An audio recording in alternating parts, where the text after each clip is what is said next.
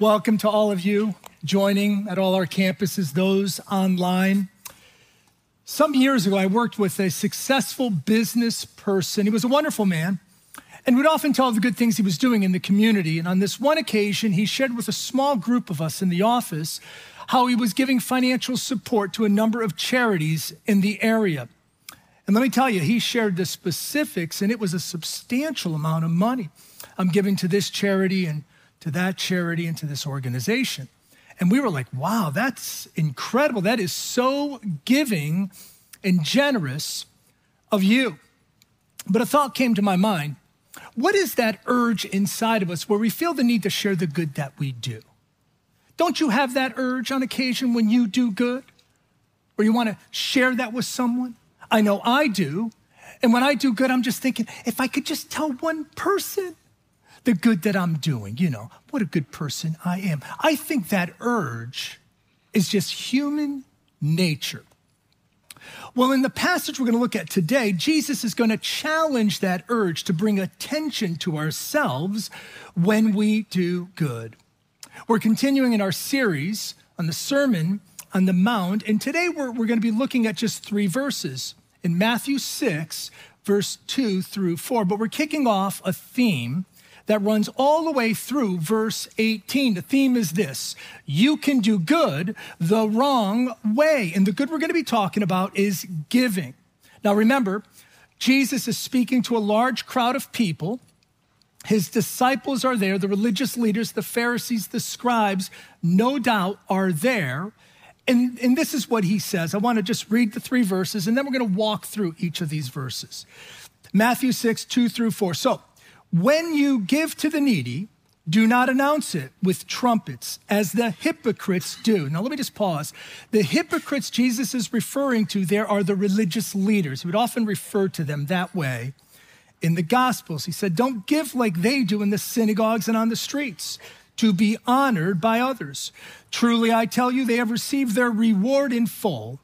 But when you give to the needy, do not let your left hand know what your right hand is doing, so that your giving may be in secret. Then your Father who sees what is done in secret will reward you. So point number 1, right off the start, Jesus is instructing us, did you catch it? To give. Look at verse 2 again. So when you give, not if you give, but when you give. And he's looking at his disciples, and he's looking at you and I today as followers, and he just assumes we are going to be a giving, generous people. In fact, all through the Bible, we see verses where God desires us, in fact, expects us to be givers. Look at Proverbs 3:9. Honor the Lord with your wealth and with the first fruits of all you produce. He's talking about the tithe there, the first 10%. 2 Corinthians 8:7. Just as you excel in everything, the Apostle Paul says, see that you also excel in this grace of giving. So it's pretty clear in the Bible we're to be givers. A college professor, Bible college professor, asked his students this question: why does God call us to give? And the overwhelming response was to support his work, to support the work of the kingdom of God. But the professor pushed back and said, does God really need our money? And then he asked a series of questions with a humorous undertone. Is the light bill too big for God in heaven? Is he running out of gold for his streets? Is he running low on cattle on 1,000 hills? But he knew what the students were getting at, but he wanted them to stop and think about it for a moment. He's God. He's the creator of the heavens and the earth. He does not need our money. I mean, he is the one who took 2 fish and 5 loaves and turned it into enough food to feed thousands and thousands and thousands of people. He did it in an instant. He's the one in 2 Kings 4 that took a small jar of olive oil for that poor widow. Small jar of olive oil, and he turned it into enough olive oil to fill all the jars in her neighborhood. And he's the one that dropped food from heaven to feed the wandering Israelites in the desert. The point is this: God does not need our money. He doesn't call us to give so that we can help him. He calls us to give so that he can help us. You ask, help us with what? Help us die to our self-centered ways. You know, one of the most often quoted words of Jesus in the Gospels is the one who loses their life for the gospel finds life. In other words, the one who loses their self-centered ways. And I believe giving, probably more than any other activity a Christian engages in, can drive self-centeredness out of our lives. I knew a pastor who shared a story of a congregant in his church. Let's just call him Joe. And he said, after service, Joe came up to me and he just poured out his heart. He confessed. He said, Pastor, I'm having a hard time giving these days. Pastor asked, what seems to be the problem? And Joe says, well, back when I made $50 a day, I gave $5. He's talking about the tithe. And he said, and that was easy. And then I made $500 a week and I gave $50 and that was okay. But Pastor, I make $5,000 a week. Give him $500? That's a lot of money that I can use for myself. And then he just asked, Pastor, will you pray for me? And the pastor said, sure. And he prayed. Father God, please reduce Joe's income back down to $500 a week so that he can honor you with giving. And isn't that what it's all about? To honor God. That's why we're to give. It's an act of worship. You know that. We give because he gives to us. He gives the very air we're breathing right now. We give because he gave. For God so loved the world that he gave his one and only son, whomever believes has eternal hope. You know, in fact, when you stop and think about it, without giving, we can't live out our God-given purpose. Without giving, we can't be an expression of God's love in a world that is in desperate need to know him. Without giving, we can't be his hands and his feet. Now, I'm not just talking about financial giving there. That's giving our time and our talents, our gifts, yes, our resources. It's giving a bit of ourselves away for the good of others and for the glory of God. Without giving, we really can't live out our God-given purpose. I like how one once said it. There's three kinds of giving: grudge giving, duty giving, thanksgiving. Grudge giving says, I have to. Duty giving says, I ought to. Thanksgiving says, I want to. And Jesus says, where your heart is, or where your treasures are, there is where your heart is. He's not after our money, but he is after our hearts, our commitment. And that is why he calls us to give. So all of that to say, what the religious leaders are doing here, giving to the needy, is a good thing. But the way they're doing it, it's not good. It's not good. Pick up the passage, verse 2. So when you give to the needy, do not announce it with trumpets, as the hypocrites do in the synagogues and on the streets. I mean, you have this image in your head where these religious leaders are blowing trumpets. Come to me, all of you who are in need. You're amazed by that. Do you want me to do that again? I get some applause over here. Now listen. I don't know if Jesus is using hyperbole or whether they actually blew trumpets in the synagogues and on the streets. Some of the commentary writers would suggest they actually blew trumpets. Others would suggest probably hyperbole, but I don't think it really matters, because what is Jesus saying? Don't bring attention to yourself when you do good, when you give. And that's apparently what they were doing, because we read in Matthew 23:5, look at it with me. Jesus said this about the religious leaders: they do all their deeds, their good deeds, to be seen by others. It's all about ego. Stanford University published an article that listed the top reasons and motivations why people give. Would you believe ego made the list They defined ego this way in the study: giving to enhance your reputation in order to feel good about yourself. But Jesus is saying, when you, Christian, give, I don't want it to be about you.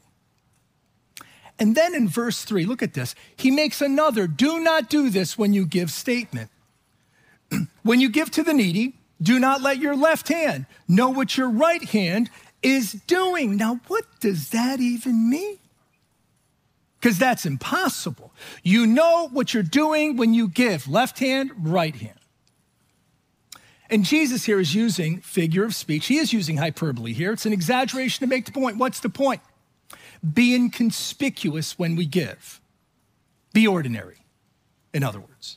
It's just who you are. It's what you do. It's no big deal.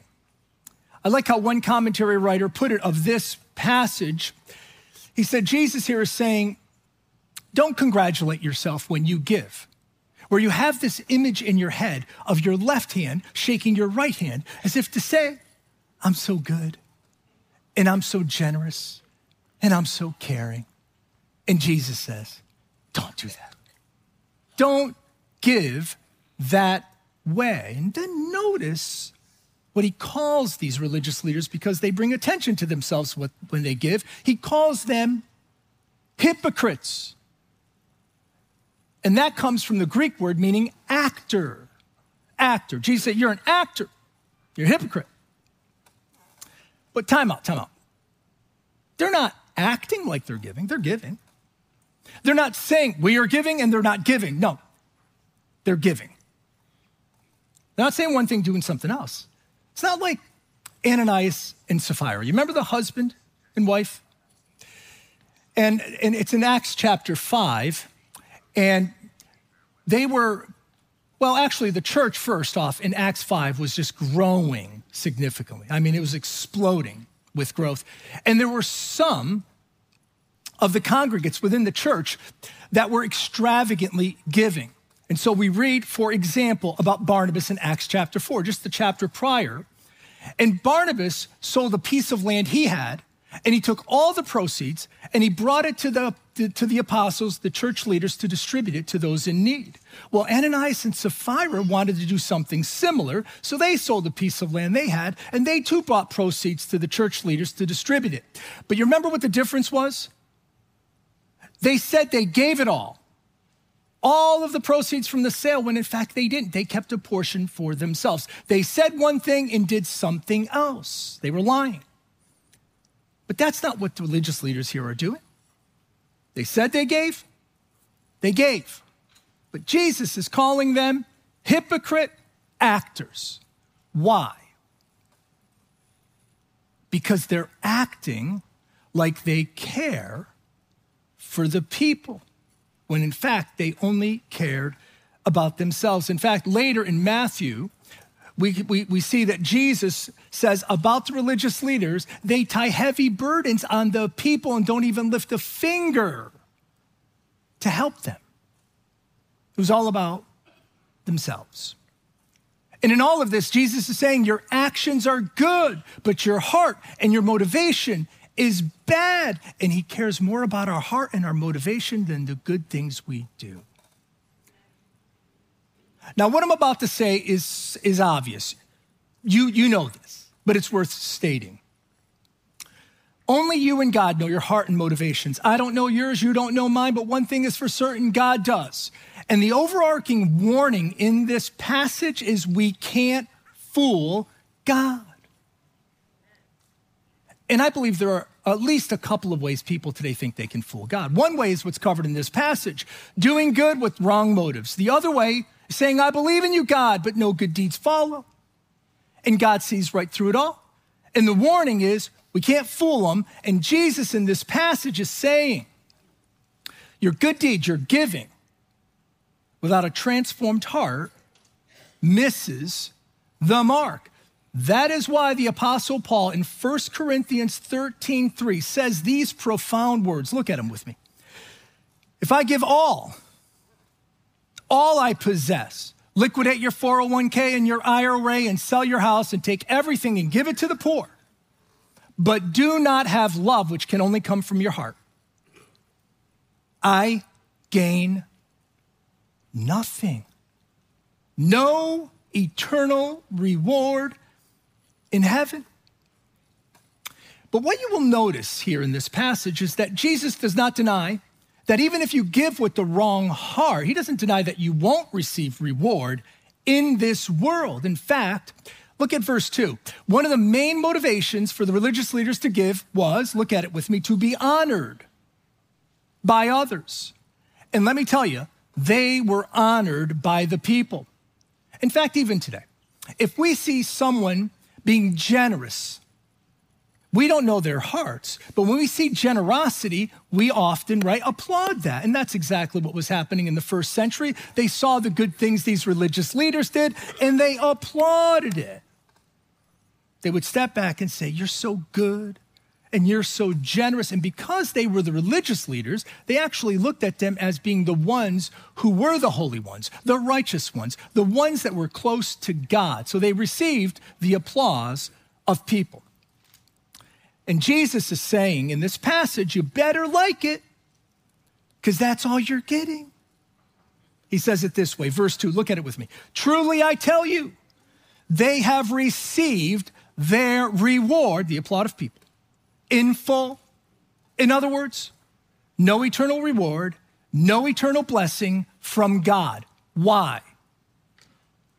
Because they're not close to God. They were acting. That's why Jesus refers to them as whitewashed tombs. Look so good on the outside, but on the inside, dead bones. Far from me. The people were impressed, but God wasn't. Even though they did all sorts of good, yeah. Because what God is after is not just outward good, you get the point?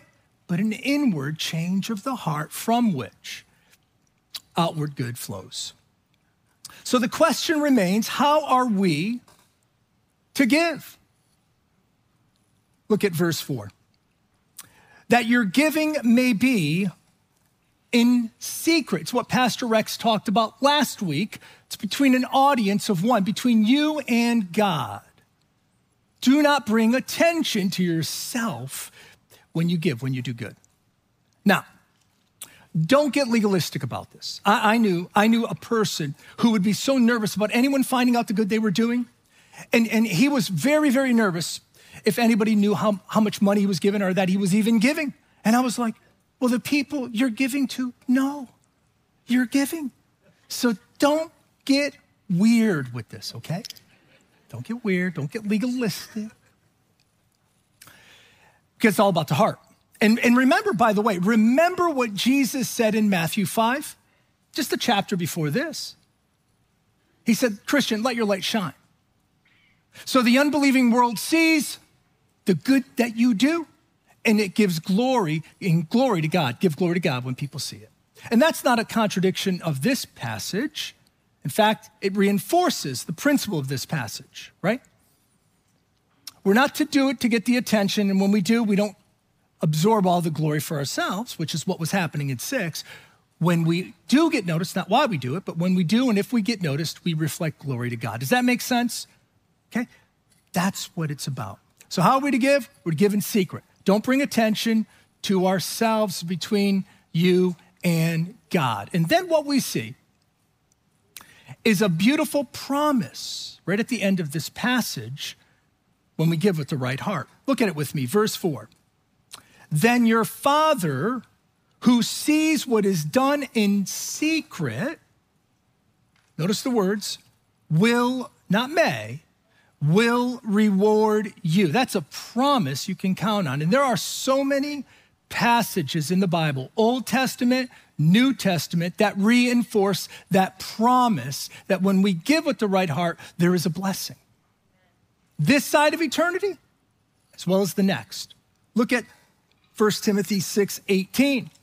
Command them to do good, to be generous and willing to share. In this way, listen, they will, not may, they will lay up treasures for themselves as a firm foundation for the coming age. And then Luke 6:38, very familiar passage, the law of reciprocity. Give and it will be given to you. a good measure, pressed down, shaken together, and running over. When you give the right heart, God promises reward, a blessing. I was listening to a well-known pastor. He was being interviewed. This is some years ago, but I saw it recently. And he has a large church, founding pastor, been in ministry for decades. And he said, like any church, he said, I have givers and non-givers in my church. And they say totally opposite things from one another, but within the same groups, they say the same things, and that's what you would expect. And he said the givers always talk about how blessed they are to be able to give, and the non-givers always talk about how they can't afford to give. And he said, in all his years of ministry, he's convinced that's because the givers are experiencing blessing in their lives. And it reminded me of Proverbs 11:24. One person gives freely, yet gains even more. Or I like how Jesus puts it, it's more blessed to give than to receive. So don't miss it. When we give with the right heart, God promises a reward. Let me give you a little warning. If we give expecting something in return, we may not be acting any differently than the religious leaders who gave out of selfish reasons. So when we give, do not make the reward the motivation. That's not why we do it. Do not make the reward the motivation. Rather, the reward, the blessing that is promised is a byproduct of giving, okay? Let me say it this way. Let me say it differently. We don't give to get. We get to give. We give because he's blessed us so much that we want to. All right? So, that's the passage. Should I let you go now, or? I think there's 12 minutes left. All right, I got a question, because if we don't answer this question, we're left hanging a bit. This is the question I want us to address and answer. Why did the religious leaders not have the right heart? And what can we learn from it, right? Why did the religious leaders not have the right heart, and what can we learn from it? In other words, how do we get the right heart?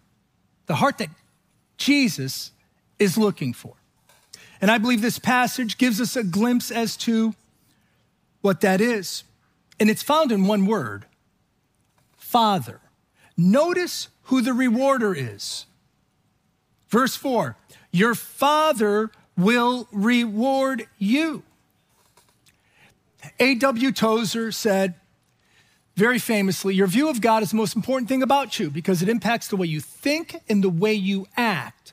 And the religious leaders did not view God or know God as Father. You say, how do you know? Because Jesus tells us that in John chapter 8. There's a heated exchange occurring here between Jesus and the religious leaders. The religious leaders are questioning the claims of Jesus as being the Son of God. And Jesus, in response, says this. Look at it with me. John 8, verse 19. You do not know me or my Father. Verse 41, 42. The only Father we have is God himself. If God were your Father, you would love me. Verse 55. You do not know him, the Father. They didn't know God. They didn't view God as Father. So how do they view God? As a distant, impersonal boss figure. You see, they had a works-based mindset. What do I mean by that? In their mind, the way they earned God's acceptance and approval was by the good things they did, by giving to the needy. In fact, you will read in Jewish religious texts like the Talmud this, and I quote, almsgiving, which is giving to the poor, will deliver you from the condemnation of hell and make one perfectly righteous. So in their minds, all they had to do was do some good, give.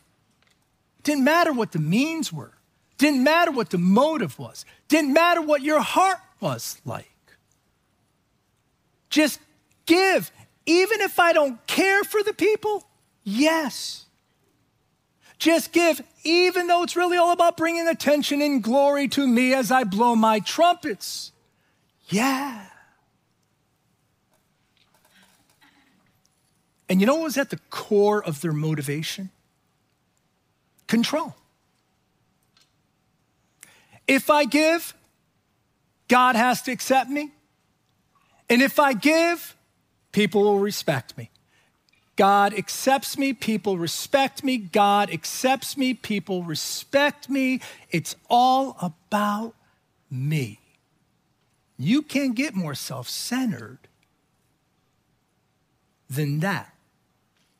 And what Jesus is saying in this passage is this. I don't care about all the good things you're doing if you're full of yourself. That's what he's saying. I really like how God says it through the prophet Hosea in Hosea 6:6. He said, I don't want your sacrifices. I want your love. I don't want your offerings, your giving. I want you to know me. And that's all about a personal, intimate relationship with our Heavenly Father.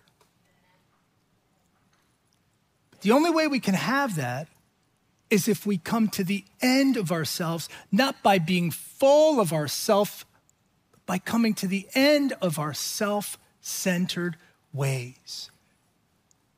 And that only happens when we acknowledge, I need help. I'm a sinner in need of God's grace, and that grace only comes through Christ. Remember, Jesus said, I am the way, I am the truth, I am life. No one comes to the Father unless you come through me. You see, the Pharisees, like so many people today, think, if I can just be good enough, I'll be okay. God will accept me, people will like me. But there's some big problems with that way of thinking. Problem number one is it can produce arrogance and pride, and it's exactly what it produced in the life of the religious leaders. That's why Jesus was often going at them, because they were full of themselves, full of pride and arrogance, because you think, I'm good enough for God. You all aren't because you're not living up to the standards, but I am. And it can produce arrogance. That's problem number one. And God hates pride, Proverbs 16:5. Problem number two, if you are trying to earn your way to God by the good that you do, by the way, I should pause and just say this. Every world religion believes that except for Christianity. Every worldview, if I could just earn my way to God. Problem number two, though, is you can't answer this question. When is good good enough for God? And where am I in this continuum of good? Can't answer it. So it leaves you with uncertainty and doubt. Problem number three, and probably the biggest one, it's impossible in our own efforts to earn God's approval. So let me say it this way. It's really illogical when you think about it. Everyone who hears my voice, all the campuses, online, every one of us knows this, unless you have a psychological problem. Everyone knows this. We're imperfect people, right? We're all imperfect. But God isn't. He's perfect. So it would be like me, little me, temporal Pat, dull as sin and baggage, imperfections, trying to reach this magnificent, eternal, just, perfect, powerful God in my own little feeble attempts. It doesn't make sense. New Testament, the Apostle Paul puts it this way.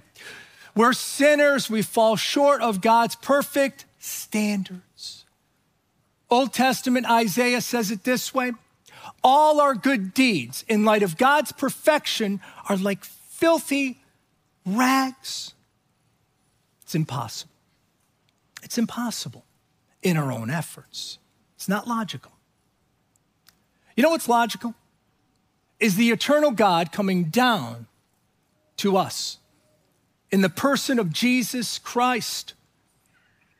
And if we put our faith and trust in him, then his righteousness is given to you and it's given to me, not because we've earned it or deserved it, but because of who we are in him. And so when God looks at you and he looks at me, and I often say this, he doesn't see your and my imperfections. He doesn't see the sin. He doesn't see the filth. He sees the perfect one, Jesus. And you know what that's called?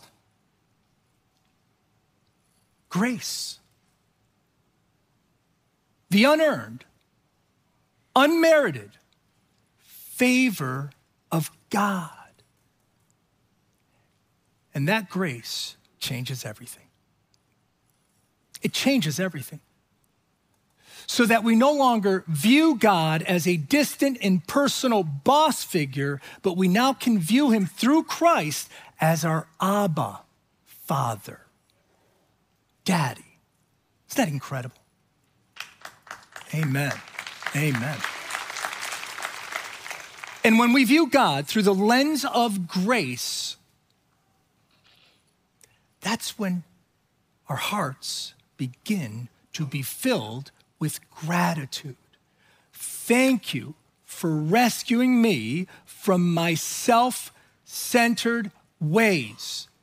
And that's when we give, not because we ought to or have to, but because we want to.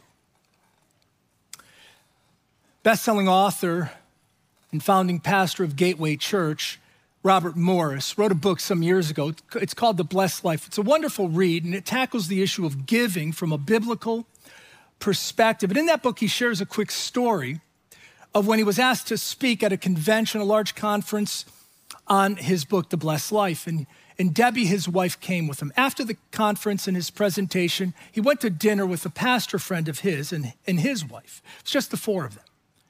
And when they're seated there at dinner, the wife of the pastor asked Debbie, Pastor Robert Morris's wife, a question that she had never been asked before. Normally, she's asked the question, how did you feel when your husband wanted to gift your first home away? And they have gifted a number of houses and cars. They're just extravagant givers, but that wasn't the question. The question rather was this: why do you think your husband is so generous?